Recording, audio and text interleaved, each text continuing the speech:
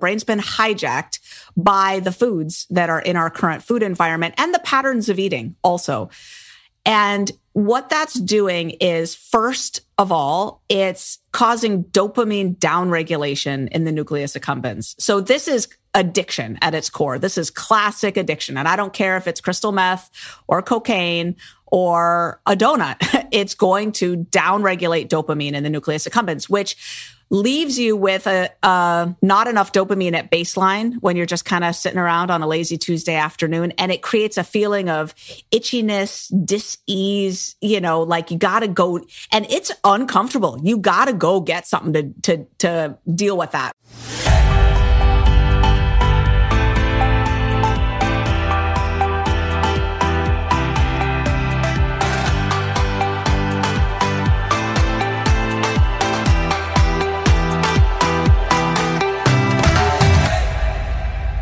Hey there, my friend. This is Dr. Anthony Balduzzi, and I want to welcome you back to another episode here on the Fit Mother Project podcast.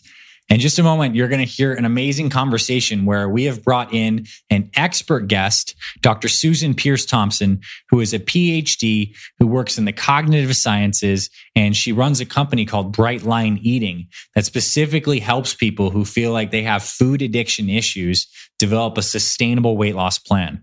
And I think this conversation is amazing because we truly have an expert who's zoning in on the psychology of food addiction that affects so many people. As she mentions in this episode, there's 2.1 billion people on the planet struggling to lose weight. And a certain percentage of those people have highly susceptible and addictive brains that have latched onto food and is causing tremendous problems. So Dr. Susan provides really cool perspective. I ask her some very good questions, and I think you're going to find a lot of great insights that she's gained from helping so many people lose weight. And before we hop into this episode, I'd love to read her bio because Dr. Susan's very impressive. So here it goes. Dr. Susan Peirce Thompson is an adjunct associate professor of brain and cognitive sciences at the University of Rochester and an expert in the psychology of eating. She's the president of the Institute of Sustainable Weight Loss and the founder of the worldwide Bright Line Eating movement. Her first two books, including Bright Line Eating, became New York Times bestsellers and instant Hay House favorites. And Bright Line Eating is on a mission to help 1 million people around the globe discover lasting food freedom and have their bright transformations by 2025. So I hope you enjoyed today's episode and you learn a lot about food addiction and you check out Bright Line Eating. Let's hop into today's episode with Dr. Susan Peirce Thompson. All right, Dr. Susan, welcome officially to the podcast. I'm so happy to have you here. This is going to be an amazing conversation because I really just want to pick your brain and really extract so much of the amazing information you have around weight loss for sure and how to make that sustainable. But on the back end of that, like the psychology behind our relationship to food, what's happening right now in the world with things like food addiction, and it just generally all the stuff that happens inside the ears that leads to lasting health. So thanks for coming on to the show. Thanks, Dr. Anthony. It's so great to be here. All right. So you are the founder of Bright Line, among many things, and effectively tell us what you do in your work a little bit before we kind of like dive in. Yeah, sure. So Bright Line Eating is a worldwide movement now. It's people who have identified that they have a more addictive relationship with food, that when they indulge in certain treats, if you will, scratching that itch doesn't make it go away. It makes it itchier. And they're finding that they often lose control over how much they eat once they start. They often don't feel satisfied by what would seem to be a regular amount of food, but they still want to eat more. They find themselves having powerful cravings, sometimes maybe binging. Not everybody experiences that, but some folks do.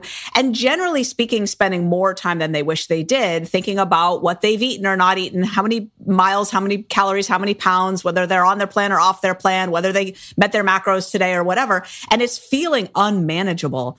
And so Bright Line Eating simplifies all that, and it heals the brain to take the load off of willpower and just create a really sustainable, lifelong solution. So people who come to Bright Line Eating on average have tried and failed at 16 or more weight loss plans before Bright Line Eating. And what they often find is that Bright Line Eating finally solves the problem for them. Nice. And I want to unpack like probably the methodology of what you figured out, but I'm really curious. How did you get interested and passionate about this? Was this something personally you struggled with? Like, I'm sure the answer is yes, but like, I'd love for you to like share a little bit, like for all of us, because we're really curious. Yeah, I come by this so honestly. Oh my goodness. Yeah. So I wasn't an obese child, but I was pudgy. And by the age of 11, I weighed more than I weigh now. And I started dieting, at the age of 10 or 11. And what really took my life path in a really different direction was I started doing drugs when I was 14. And I found that they would keep the weight off me. I also liked to party. I liked to socialize. And the drugs graduated from, pot, alcohol, and psychedelics up to crystal meth when I was 16. And that definitely got the weight off. And I was addicted to speed hardcore for a couple of years, dropped out of high school, a lot of psychosis, and then cocaine, crack cocaine, and prostitution and stuff. So by the age of 19, my resume was that I was a high school dropout and a crack addict and a prostitute. And I was literally living in a loop from the crack house out to prostitute and back into the crack house. And shortly after I was 20 years old, I got clean and sober, which is a miracle. So I haven't had a drink or a drug in 27 years. So super grateful for that. But my addiction hopscotched right over to food, and I was obese in a blink. That's not really true. My weight took a little while through my early 20s to climb all the way up to obesity, but I was battling it all that time. I was going to 12-step meetings for food. I was doing everything I could, hypnosis and therapy and group therapy and diets and this and that and the other. And and by the age of 26, I was clinically obese. And at the age of 28, I found a way of eating that is sort of the precursor to bright line eating. And it did help me lose all my excess weight. And at that point, I just need to sort of take a side road, which is that after I got clean and sober from drugs and alcohol, I did go back to school. Thank God for the community college system, because it gave me an on-ramp back into society. And I did well there. And I transferred to UC Berkeley and got straight A's and spoke at the graduation and ended up getting my Ph.D. in brain and cognitive sciences. And I really wanted to study, Dr. Anthony, how can a brain like mine go so far off the rails? What is going on with that? So I got really into cognition and psychology, and I ended up being a psychology professor, tenured. I taught psychology and brain and cognitive sciences at colleges and universities all over the world for 16 years. And when I started Bright Line Eating, really the intention initially was to write a book. I just wanted to write a book that would get the information out into the world. Because at that point, I'd been teaching a college course on the psychology of eating for many, many years and the neuroscience of food addiction. And then the Bright Line Eating movement just sort of mushroomed from there. Yeah, for sure. I mean, it obviously struck a chord with people who felt like the traditional diet advice, which is very prescriptive of like what to do, wasn't addressing the core of the underlying relationship to food. So can we get into that a little bit? I think maybe the neuroscience of food addiction, the psychology of food addiction. I think this is a conversation that we've danced around here on the podcast, but I think we can get to the heart of the matter. What's going on for people in their psychology and in their neurochemical balance in their brains if they're feeling like they're at the state where they're out of control with their eating, just everything you basically described. They can't manage their weight. What's going on? Yeah, great. 3 things. Yeah, the brain is broken, if you will. It's hijacked, really is the right way to think of it. The brain's been hijacked by the foods that are in our current food environment and the patterns of eating also. And what that's doing is, first of all, it's causing dopamine downregulation in the nucleus accumbens. So this is addiction at its core. This is classic addiction. And I don't care if it's crystal meth or cocaine or a donut. It's going to downregulate dopamine in the nucleus accumbens, which leaves you with not enough dopamine at baseline when you're just kind of sitting around on a lazy Tuesday afternoon. And it creates a feeling of itchiness, dis-ease, like you got to go, and it's uncomfortable. You got to go get something to deal with that, right? So what happens is they're in a state every couple hours where they've got to top up, and whether it's a muffin and a latte or it's a bag of chips from the vending machine or it's, some sort of fill in the blank bar from their latest diet, right? That's got sweeteners and all kinds of stuff in it, right? They've got to get something in their mouth to get a little bit more dopamine. So that's one thing. Another thing that's going on is leptin resistance. So leptin's this hormone that says that you're done eating, you're full, you've got enough food on board. And I watch people with amusement and fascination at restaurants where they've eaten, half of their plate and then they just push it away slightly and they're like, I'm good, and I can see there's some sort of signaling system that's working in their brain that doesn't work in mine. And that's leptin resistance. When your brain can't see that hormone anymore, it never gets the signal that it's time to stop eating. So that's caused by increased baseline insulin levels. It's caused by increased triglycerides. It's caused by increased inflammation everywhere, but especially in the brain, in the hippocampus of the brain. Hypothalamus of the brain. Yeah, the little nuclei of the hypothalamus, all these little nuclei sort of govern our eating behavior in really interesting ways. So the solution to that, of course, is to bring down all of those things: triglycerides, inflammation, and baseline insulin levels. And when you stop eating processed foods, that happens very quickly in 2 or 3 weeks. You can really change your blood levels very fast on that stuff. The sicker your cells are, the longer it will take. But, the other thing that's happening with us that, Dr. Anthony, there's no quick blood fix or brain fix for exactly, is what I call the willpower gap, which is, unfortunately, willpower, which we sort of think of as a force of character or, oomph that when we really want something, we're going to make it happen. Unfortunately, the part of the brain that carries that out for us isn't a great soldier. It's just not. It's called the anterior cingulate cortex, and it sits right behind the forehead, right behind the prefrontal cortex. And it's a bit of a hub that's trying to govern a lot of things. It's trying to make sure that we resist our temptations. That's willpower, right? It's also trying to make sure that we regulate our emotions, don't blow up on somebody. It's trying to make sure we do a good job on task performance, getting the spreadsheet right, going back and forth, checking the numbers. It's also helping us make decisions. So we're going through our email inbox, reply all, reply now, reply later, file it in a folder, leave it alone.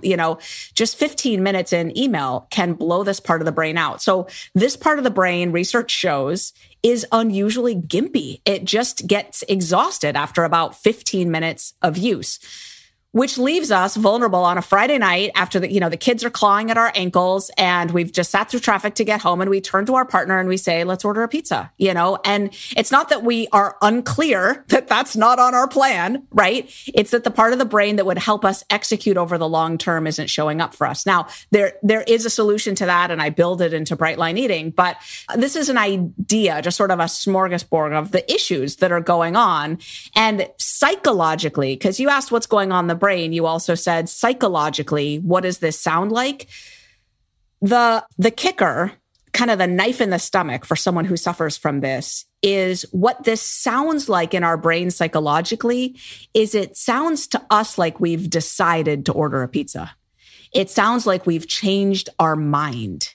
And we haven't. What's happened is our brain has decided for us and it's demanding what it needs. And so an experiment that I often have people do is I say, imagine that go to a skyscraper and imagine that there's a duffel bag with $40 million in cash sitting at the top of this flight of stairs. And if you can hold your breath and run up to the top of the stairs in the skyscraper, you can have that duffel bag. Start running, buddy. And the reality is, they'll breathe before they get to the top of that flight of stairs, not because they don't want $40 million in cash bad enough, not because there's anything wrong with their education, their knowledge, their motivation, their will, but because when the brain demands oxygen, it'll make them breathe. And the way it'll sound in their brain when they decide to breathe is it'll decide like they gave up. It'll sound like they changed their mind. And this is where, unfortunately, over years of trying to eat differently and then failing, a lot of psychological issues come into play, because what happens is you feel like you've watched yourself let yourself down, and you go looking for an explanation that would make that make sense. Right. Which means you start to conclude things like, I don't value myself enough. I don't love myself enough. I don't have strong enough character. I must not care about this problem enough. You start making up stories like that to sort of take account of the facts that are right before you, but you're failing to understand the physiology that's driving what's happening in the first place. Yeah. Amazing answer. In short. No, really amazing answer. I mean, there's the neurochemical stuff, like the leptin resistance, whatever. It's the high sugar processed foods that are constantly taxing our dopamine, the busyness of our lives, which are making the anterior cingulate cortex like tapped out, right? On top, all wrapped in the guilt and the shame and the thinking patterns that develop from many years of the brain rationalizing all that's happened. Complex. Right. But it totally makes sense when you think about it. How do you begin to help people unwind this? Like, what are some of the initial steps that you go through in Bright Line Eating to help people like peel back the layers of this? I imagine there's a methodology to this. Oh, yeah, there is. And, what's interesting is I use the running upstairs example. And so the thing about food and eating is it's operating with the brain, with the hypothalamus over a longer time course. In other words, the brain sort of has evolved to allow, a few weeks or a couple months of wiggle room with our eating before alarm bells go off and it starts to demand what it now thinks it needs, right? And this is because, back in the day, food supply would ebb and flow, and it was a little uncertain. And not having enough food for a week or 2 or 3 wasn't necessarily the end of the world. Not having enough food for 3 months, that could start to signal the end of the world, right? If you weren't prepared for it. So while running upstairs, the brain is going to freak out and demand the oxygen it needs on the time course of just seconds and minutes. When it comes to eating behavior, we've actually got weeks and maybe a couple of months to play with. And so I say all that just to say, in Bright Line Eating, we are very careful to set up a plan and a program and guide people through the first couple of months to automate behaviors so that when their willpower starts to crap out, after a little bit and the initial rah excitement isn't there anymore, they now have a whole new pattern of living that supports them. So the willpower gap issue is really solved by automaticity. It's solved by getting the basal ganglia to execute your eating behaviors. And the basal ganglia is what, helps so many of us brush our teeth flawlessly. I mean, I've got a busy life, 3 kids, 33 employees, a busy life. And I still brush my teeth every morning and every night. I brush my teeth. I don't have a sticky note on the mirror to remind me. I don't need to care about doing it. I don't need to want to do it. I don't need to be in the mood to do it. It just happens. And it happens triggered by a certain time of day and a certain sequence of behavior patterns that are happening around that time of day, a certain location, right? And then it just happens. And in the same way, I teach people, so now to give you some concrete things, I teach people to eat according to a certain structure that is optimally automatizable. So I am optimizing for automaticity, not for nutrition. I am optimizing for healing the brain as fast as possible. And as that's happening, getting in the most automatic behaviors. And so that's how the Bright Line Eating food plan and sort of getting started process, when someone joins and starts going through the getting started process, that's what it's designed to do. And so within a couple months, they find themselves free, orienting toward food in ways that they never did before, just sort of succeeding at the breakfast, lunch, dinner framework. And it's just happening all of a sudden by rote. Yep. Then you're on the confidence competence loop. Like, you're seeing success, your neurochemistry is changing, and now your psychology is starting to change on the back end of this just by simply being on a structure that's more automatic. And I think our fit mothers and fit fathers that are listening to this are going to be smiling, because through my own experience, I stumbled upon the exact same thing. And the beginning of our Fit Mother and Fit Father meal plan is all about, one, creating a meal timing schedule setup that works ideally for each individual person, because it's like a structural hook every day that you can be into. And also limiting decision fatigue in the beginning of the day, like standardized go-to meals for like early in the day so that it becomes more automatic and still enjoyable. And then you start to build that positive momentum. So it makes a ton of sense. I mean, both of these things they're working. Okay. Really great. Now, what kind of tools do you have for people as they're going throughout this journey? They have more structure. The brain is becoming, more automatic with these nutrition habits. They're seeing more success, but inevitably there's slip-ups. let's say it is the party that they go to or the weekend blowout, and there's psychology associated with all of that. How do you help people navigate these kinds of like ups and downs that never really happen? Because weight loss journeys are not linear and healing journeys are not linear. Please speak to that. Yeah. My third book, Resume, is all about that. It's REZOOM. In other words, get back on track fast. Resume fast, REZOOM. And I talk a lot about expecting life to get lifey and the sort of sine wave, the ebb and flow, and turning that sort of crash and burn cycle where in the past we used to start off so strong and then something would happen, then we'd crash down into the danger and destruction zone where we're just binging or eating or not caring or, and then for me, I know it used to take a long time to get up the gumption to really start again. And I would want to start so strong and so hard that it would take a while of misery for me to be ready to start again. And so this steep up of success and steep crash down into the pits of despair, we can keep the same ups and downs, but just smooth it all out and kind of raise it all up so that when you're sliding down, what I teach people to do is, first of all, note that your support and your habits will be slipping before the food slips. And if you're always scanning, I teach people to sort of scan with a nightly checklist and sort of ways of tracking their journey so that they're hip to it if they're vulnerable, right? They know, they're like, okay, I've been falling off on my morning meditation. I haven't been in touch with anyone in the community lately. And they know they're scanning. And so they know I'm ripe for a slip, basically, right? Yeah. And with just that forewarning, sometimes people can pull themselves up into resume mode and be like, okay, I'm going to a party tonight, but I really should pack my own dinner. I got no business trusting a buffet at a party at 7:00 at night, right? Now, once someone has already slipped, we've got a formula for getting back on track. And the main thing is we really build a lot of love and support and connection into our community. So there's a whole, because, in Bright Line Eating, I tend to serve people who are the highest on the food addiction susceptibility scale. So people whose brains are, they're just going to struggle more on average, right? Now, that doesn't mean that they're never going to be successful. We have the highest success rate published of any weight loss program on the history of planet Earth, right?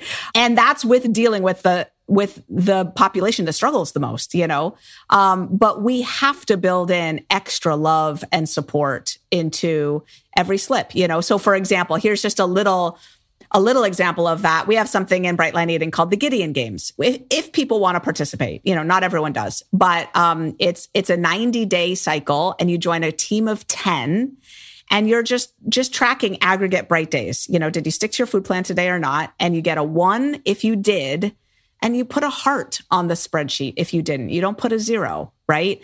And it's just little things like that, right? We all need extra love when we slip. And so we normalize bringing it into the community and sharing when we've had a slip and just getting love and support to get back on track. Because I think the isolation and the shame that come after a slip, often, the shame spiral just tears us down, I would love to ask you this directly. Based on, you obviously provide people with nutrition guidance and probably some movement guidance and obviously all the psychological guidance that's around here. What percentage of the success of your methodology would you attribute to the fact that people are in a like-minded supportive community? If you had to put a number to it, 25%, 10%, 50%? I'm just curious. Maybe a weird question, but I would love you to throw something out. 50%. 50? 50? Yeah. Yeah. Yeah, really, really high. Really, really high. I'd say 50%. How amazing is that? I think people listen to that, right? Like being a part of a community, you as an expert who's seen so much success with your clients, 50% of it, maybe even half the game is because you're a part of a supportive, like-minded community that provides just a nice nest for you to continue to work this thing in a loving environment. Wow. Yeah. And here's a reason for that, Dr. Anthony, that I think a lot of people wouldn't think of.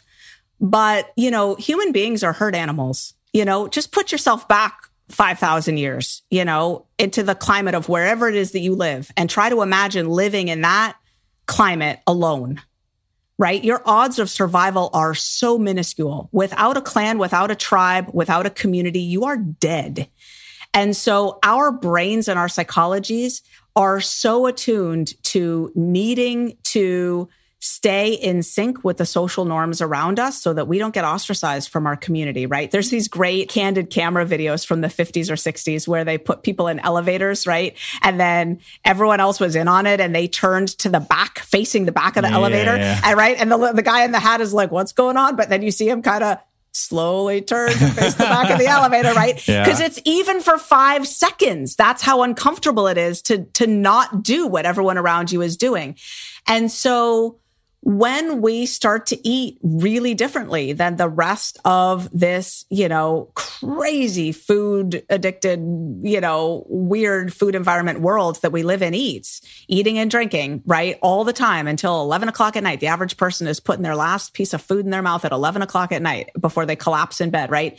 When we start to do something differently and people say, that's extreme, you going to eat like that forever? Are you still eating that rabbit food or whatever, right?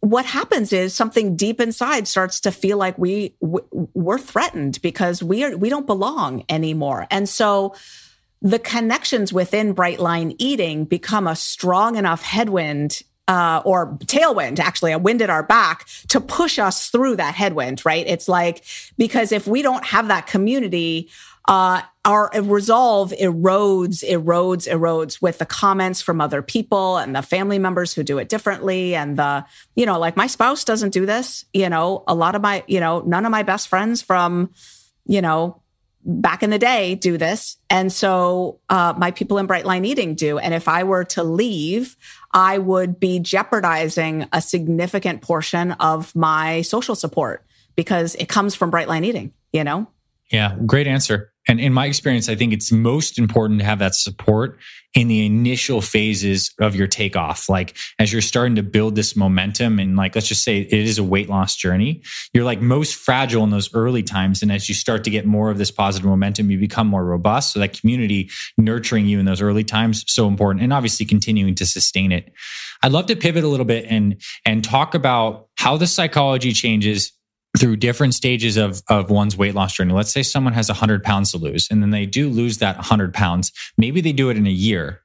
I want to zoom in on this particular group of people who have achieved a measurable weight loss goal that they set out to do and how things change in their psychology past that. When they get into this idea of sustaining maintenance mode, they have some habits. What's that like? And can you speak to that type of person who has achieved success, but now they're effectively on the road of continuation for not just the next year, but for the next, hopefully 30, 40 years plus? Yes, right. This is what Bright Line Eating is best at. We don't think of ourselves as a weight loss company. We think of ourselves as a weight loss maintenance company. We help people get down to what we call their bright body, right? Which is different for everybody. You can call it goal weight or whatever, but it's really, we call it the bright body, and have their bright transformation and sustain it long term. And it's interesting you asked this question because right now I am rolling out a course on maintenance, an entire course that's focused just on the psychology of maintenance. And so one of the things that will happen is, so there's so much to it. It's an 8-week course. There's a lot to it.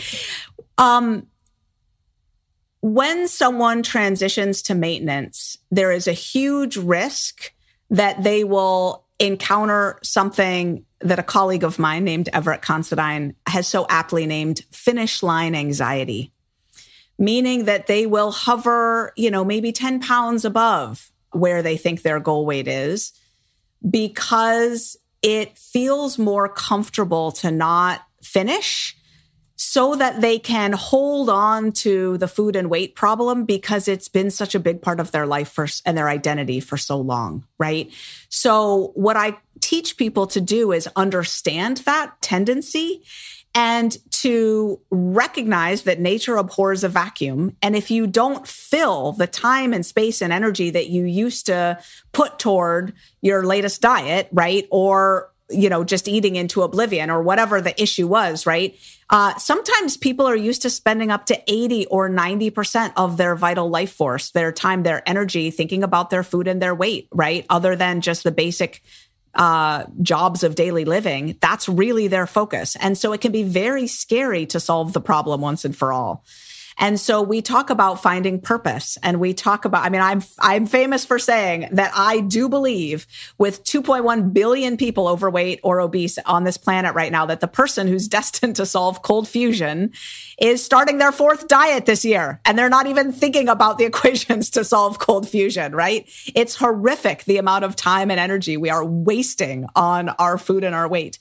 So that's one thing, is that someone who's going to succeed has got to be mindful of putting enough meaningful, flourishing based stuff into the space and the time that they used to spend thinking about their food and their weight. That's a very big one. Yeah. Nature abhors a vacuum. I think that was really the quote that really understands that. It must be filled with new purpose for sure. I want to pivot a little bit because I think what you said was amazing, that there is someone out there who will solve one of our greatest problems right now, who may be struggling with this foundational problem of maintaining health and weight. It seems right now that we have a world that's creating all the conditions for that to be a problem, or there wouldn't be 2.1 billion people in this particular environment.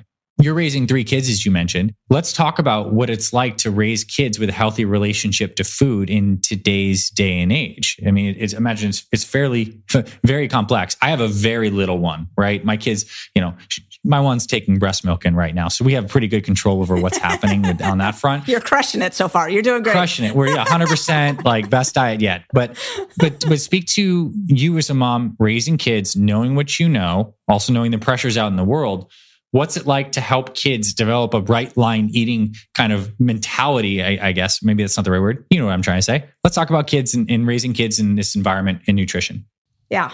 I'm not going to sugarcoat this, Dr. Anthony. It's a nightmare. It's really, really hard. And, unless I lived in an ashram in Oregon where we were all just eating brown rice and kale and tofu, which I don't, I live in a suburb of a, reasonably sized city in the United States, and my kids go to birthday parties and they're my twins are 14 and the youngest is 10. And, they have vending machines in their school, and their school in the lunch program sells, cookies, ice cream, chips of every variety, as lunch, right? And yeah, it's really, really hard. So what I've done that has worked, in as much as it has worked, and, I think the jury's out, right? I wouldn't put my kids out as the healthiest eaters in the world. I do not foist bright line eating on them. Bright line eating, which is a no sugar, no flour, plan for people who really think they have an addictive relationship with food. My kids, that's not appropriate for them. And kids often live on crackers and air. I'm not about to take crackers or pasta away from my kids. My kids eat dessert sometimes. We don't serve dessert after dinner in our house. But if we go out and my kids want some dessert or whatever, fine. Unless it's a school night or whatever. But all I'm saying is my kids eat far more mainstream than I do. And what I've done that's worked is I've followed something called the division of responsibility, which is attributed to Ellen Satter. And what she says is, look, as a parent, it's your job to maintain meal structure. So you serve meals at mealtime, and kids need a snack in between sometimes. And you serve foods that you feel good about serving, and you eat them with them. And once the food is on the table, you leave to the kid whether and how much to eat of what's provided.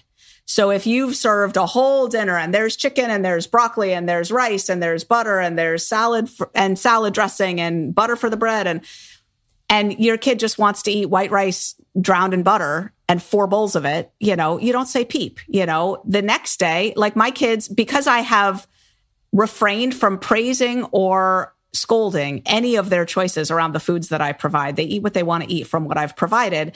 All 3 of my kids like broccoli. All 3 of my kids like Brussels sprouts. They each have their fruits that they prefer.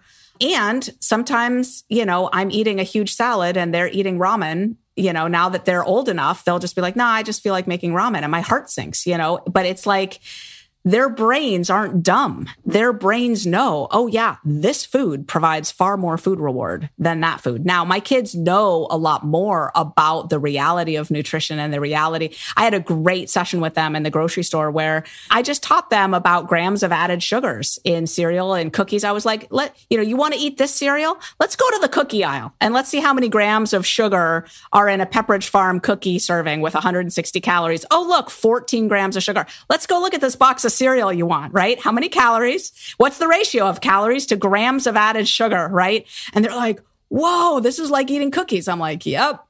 So, I'm able to teach them a little something, but I got to say, until we solve our food environment, we are not going to be raising a generation of kids that's fundamentally any better off. You know what I mean? This is not a knowledge issue. This is a food environment issue. You're right. It is. And is not the food environment also just driven by corporate profit of what we know people will buy and eat? It's kind of like a very complex thing. I mean, we know the foods that are going to be bought that are in the high profit margin are those in packaged processed foods in the middle of the shelves based on a lot of things that are easy to grow or high reward. Yeah. So it doesn't seem like it's going away. Well, there's a couple things. Yeah. There's a couple things, right? So there's the farm bill, right? The subsidization of, it's not that those foods are easy to grow, it's that they're subsidized. Those foods actually run at a loss. That GMO corn, that GMO wheat, that GMO soy, that doesn't go into tofu. It goes into partially hydrogenated soybean oil, which is the fat that goes into all these snack foods, right? Those commodity crops get grown at a loss. And it's the US government's dollars that make those huge mega farms successful. So the minute we pull away those subsidies, the minute our food supply changes. So that's the first thing. That's hopeful. Yeah. That's hopeful. That seems like that. Okay. That's hopeful, right? Yeah. Second thing is, in England at the beginning of 2023, so the beginning of next year, they are implementing a law that will take effect where food companies cannot advertise any hours that kids might be awake and watching, which they're deeming to be, I believe, 5:30 in the morning till 9 p.m., including on the internet. No sugar cereal commercials. McDonald's can advertise, but only if they show people eating salads or something, not if they show people eating anything that's too high in sugar, fat, salts, any junk food, processed food. And research shows that where taxes are put in on sodas, people drink less soda. It really does work, right? So there are some things we can be doing. And then the other thing is, I know the individual person tends to feel so powerless in this equation, but they're just making the foods that we're buying, right? The reality is we're buying a lot more organic food, and we're as a society, and we're buying a lot more vegan choices or whole food plant-based choices. And those foods are the fastest growing sector of the food economy right now. And it's because people are buying them. So don't ever forget that your dollar really matters. You spend a lot of money on food every month, and they know it. And if you start changing what you eat, it will change the food supply. And it's already happening, right? It's already happening. The food supply has changed tremendously for the positive in the last 20 years. Yeah, it's a vote. Every time you're buying something, it's a vote effectively for what we want to see in the future based on demand, right? That's amazing. But although the food supply in some ways is changing, what is also happening is our kids, including our teenagers, are eating worse. So 2/3 of the calories they are putting in their mouth right now come from ultra processed foods. They're not even foods. They just come from industrialized ingredients poured into bags in factories. So that's 2/3 of the food that they're eating now. So they are not showing any of the benefits of all the organic and, plant-based foods that we're buying. Yeah, I'd be curious. I mean, obviously these foods that they're eating are going to be by their nature inflammatory, yet young, robust bodies have a better ability to deal with that than when we get older. But do you think that is going to impact, development of like IQ and other things like this in these teenagers as they're going through? I mean, are we going to see the impacts of a generation eating absolutely crap food for the formative years when the brain's really developing? We know taking drugs too early has a profound impact on the brain. Smoking weed when you're 14 is different than when you're maybe 30 or whatnot. Yeah, I think we're already seeing it, right? The mental health crisis that we're seeing in adolescence right now. Research shows that if teenagers eat vegetables today, they're happy tomorrow. It kicks in that fast. And so I think we're already seeing the mental health effects of the crappy ways that our adolescents are eating. And then, of course, diabetes by the age of 30 or 40, leg amputations and blindness setting in, to 1/3 to half of the population is what we're facing by the age of 35. It's going to be bad. You just wait. It's going to be really bad. These chickens are going to come home to roost. Right. Totally. They must, right? Every cause has the effect that we're going to reap that for sure. And, a couple things. One, childhood obesity in particular seems really bad, especially when you're obese at a very, very young age and your body has actually produced more fat cells when we're actually doing fat cell hyperplasia as opposed to just like hypertrophy. And so really young kids who are obese probably have a greater propensity to be obese later in life. And that really stinks, right? It hurts me that that's going to be the case, that there's that ripple, that effect. What I actually want to ask though is the effect of like sleep and circadian rhythm on this whole picture. Because that's, I think, another big thing, both for people who struggle with food addiction as adults, but also for young kids, maybe in their teens who are spending a ton of time late at night on phones. Can you talk a little about like circadian biology and how that plays into this entire symphony that you've kind of laid out on what's going on? Yeah, it has a huge effect, of course. So when we don't get enough sleep, our brains start to demand more food and more calorie dense food, like more crappy food, right? And so we think we're hungry, but it's just that we didn't get enough sleep. And as you said, light into the brain late at night is one of the worst things. And it flattens out the circadian rhythm, which means you're not tired at night, but you're tired during the day, right? You should have nice big peaks and valleys in your circadian rhythm where melatonin goes way up at night and then it's almost non-existent during the day. That allows you to be tired at night, but awake during the day. So it has a huge effect. And, we take away on school nights, we take away all phones at 9 p.m. and we lock them up and kids have no access to their phones. And maybe that's not late enough, or early enough rather, but, it helps tremendously. And yeah, it's really important. Nice. All right. Well, to wrap this up, I'd love to turn the stage over to you one more time to maybe share a couple more words of encouragement or philosophy or anything that's like you maybe wanted me to ask you that we didn't get a chance to touch on. And then I'd love at the end of that for you to share how people who are really interested in this can learn more about Bright Line Eating, where they can find your websites. And of course, we're going to put all of your contact information, all the stuff in the show notes for this episode as well. So stage back to you to share something awesome. Sure. Yeah. I just want to say that food addiction is real. It is a real thing. You can look on a brain scan and see the dopamine blowout from someone who's been eating all these high processed foods. And the thing is that not every brain is equally susceptible. Some people, 1/3 of people just aren't susceptible to addiction at all, believe it or not. Those folks who say, oh, everyone's addicted to something. Not true. 1/3 of people are not addicted to anything and never will be. 1/3 of people are moderately susceptible to food addiction, and 1/3 of people are very highly susceptible to a food addiction. So you might already know where you're at on this scale, but if you're trying to be healthy, which listening to this podcast, I'm certain you are, one of the most empowering things you can do is to learn where on that susceptibility scale your brain falls, because the types of solutions that will work for someone who's higher on the susceptibility scale are just frankly more potent, right? And just like someone who used to smoke a lot and now has lung cancer and needs to quit smoking, we don't ever recommend a moderation program for them. They should not be smoking any cigarettes, none. And for some of us, that's what cookies are like, right? That we will do better in life if we don't eat cookies at all.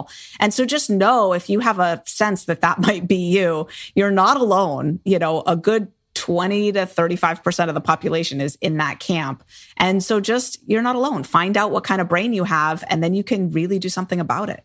Powerful answer. And I think everyone can I'm moderate, and we have some addiction stuff that runs in the family. I'm just kind of geolocating myself on this spectrum right now as you're talking about it. And I can see being actually like on the moderate part of that spectrum, why I developed the type of health program that I did. It was actually like a health program for like a moderate third, but I can also see, and I'm very grateful for why there are programs like Bright Line Eating out there for the people who fall into the third of being very, very susceptible to addiction. So on that note, if someone's like, dang, I think that might be me, where can they find you? Where can they learn more? Where would you like to direct them? Yeah, absolutely. Go to brightlineeating.com. And it's spelled the regular way, BRIGHTLINE, brightlineeating.com.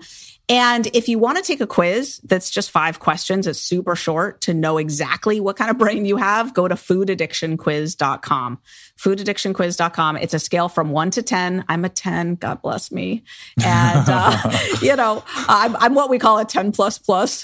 And yeah, it's the one time it's not good in life to be called a 10. So, anyway, those are the places that I would direct you. And you might enjoy my books too. Bright Line Eating and the Cookbook and Resume are my 3 books. And those are on Amazon? Oh, yeah. Yeah. New York Times bestsellers. Yeah. Okay. Dr. Susan Peirce Thompson. You can find that on Amazon as well. Thank you for coming on, sharing your wisdom. Very enlightening.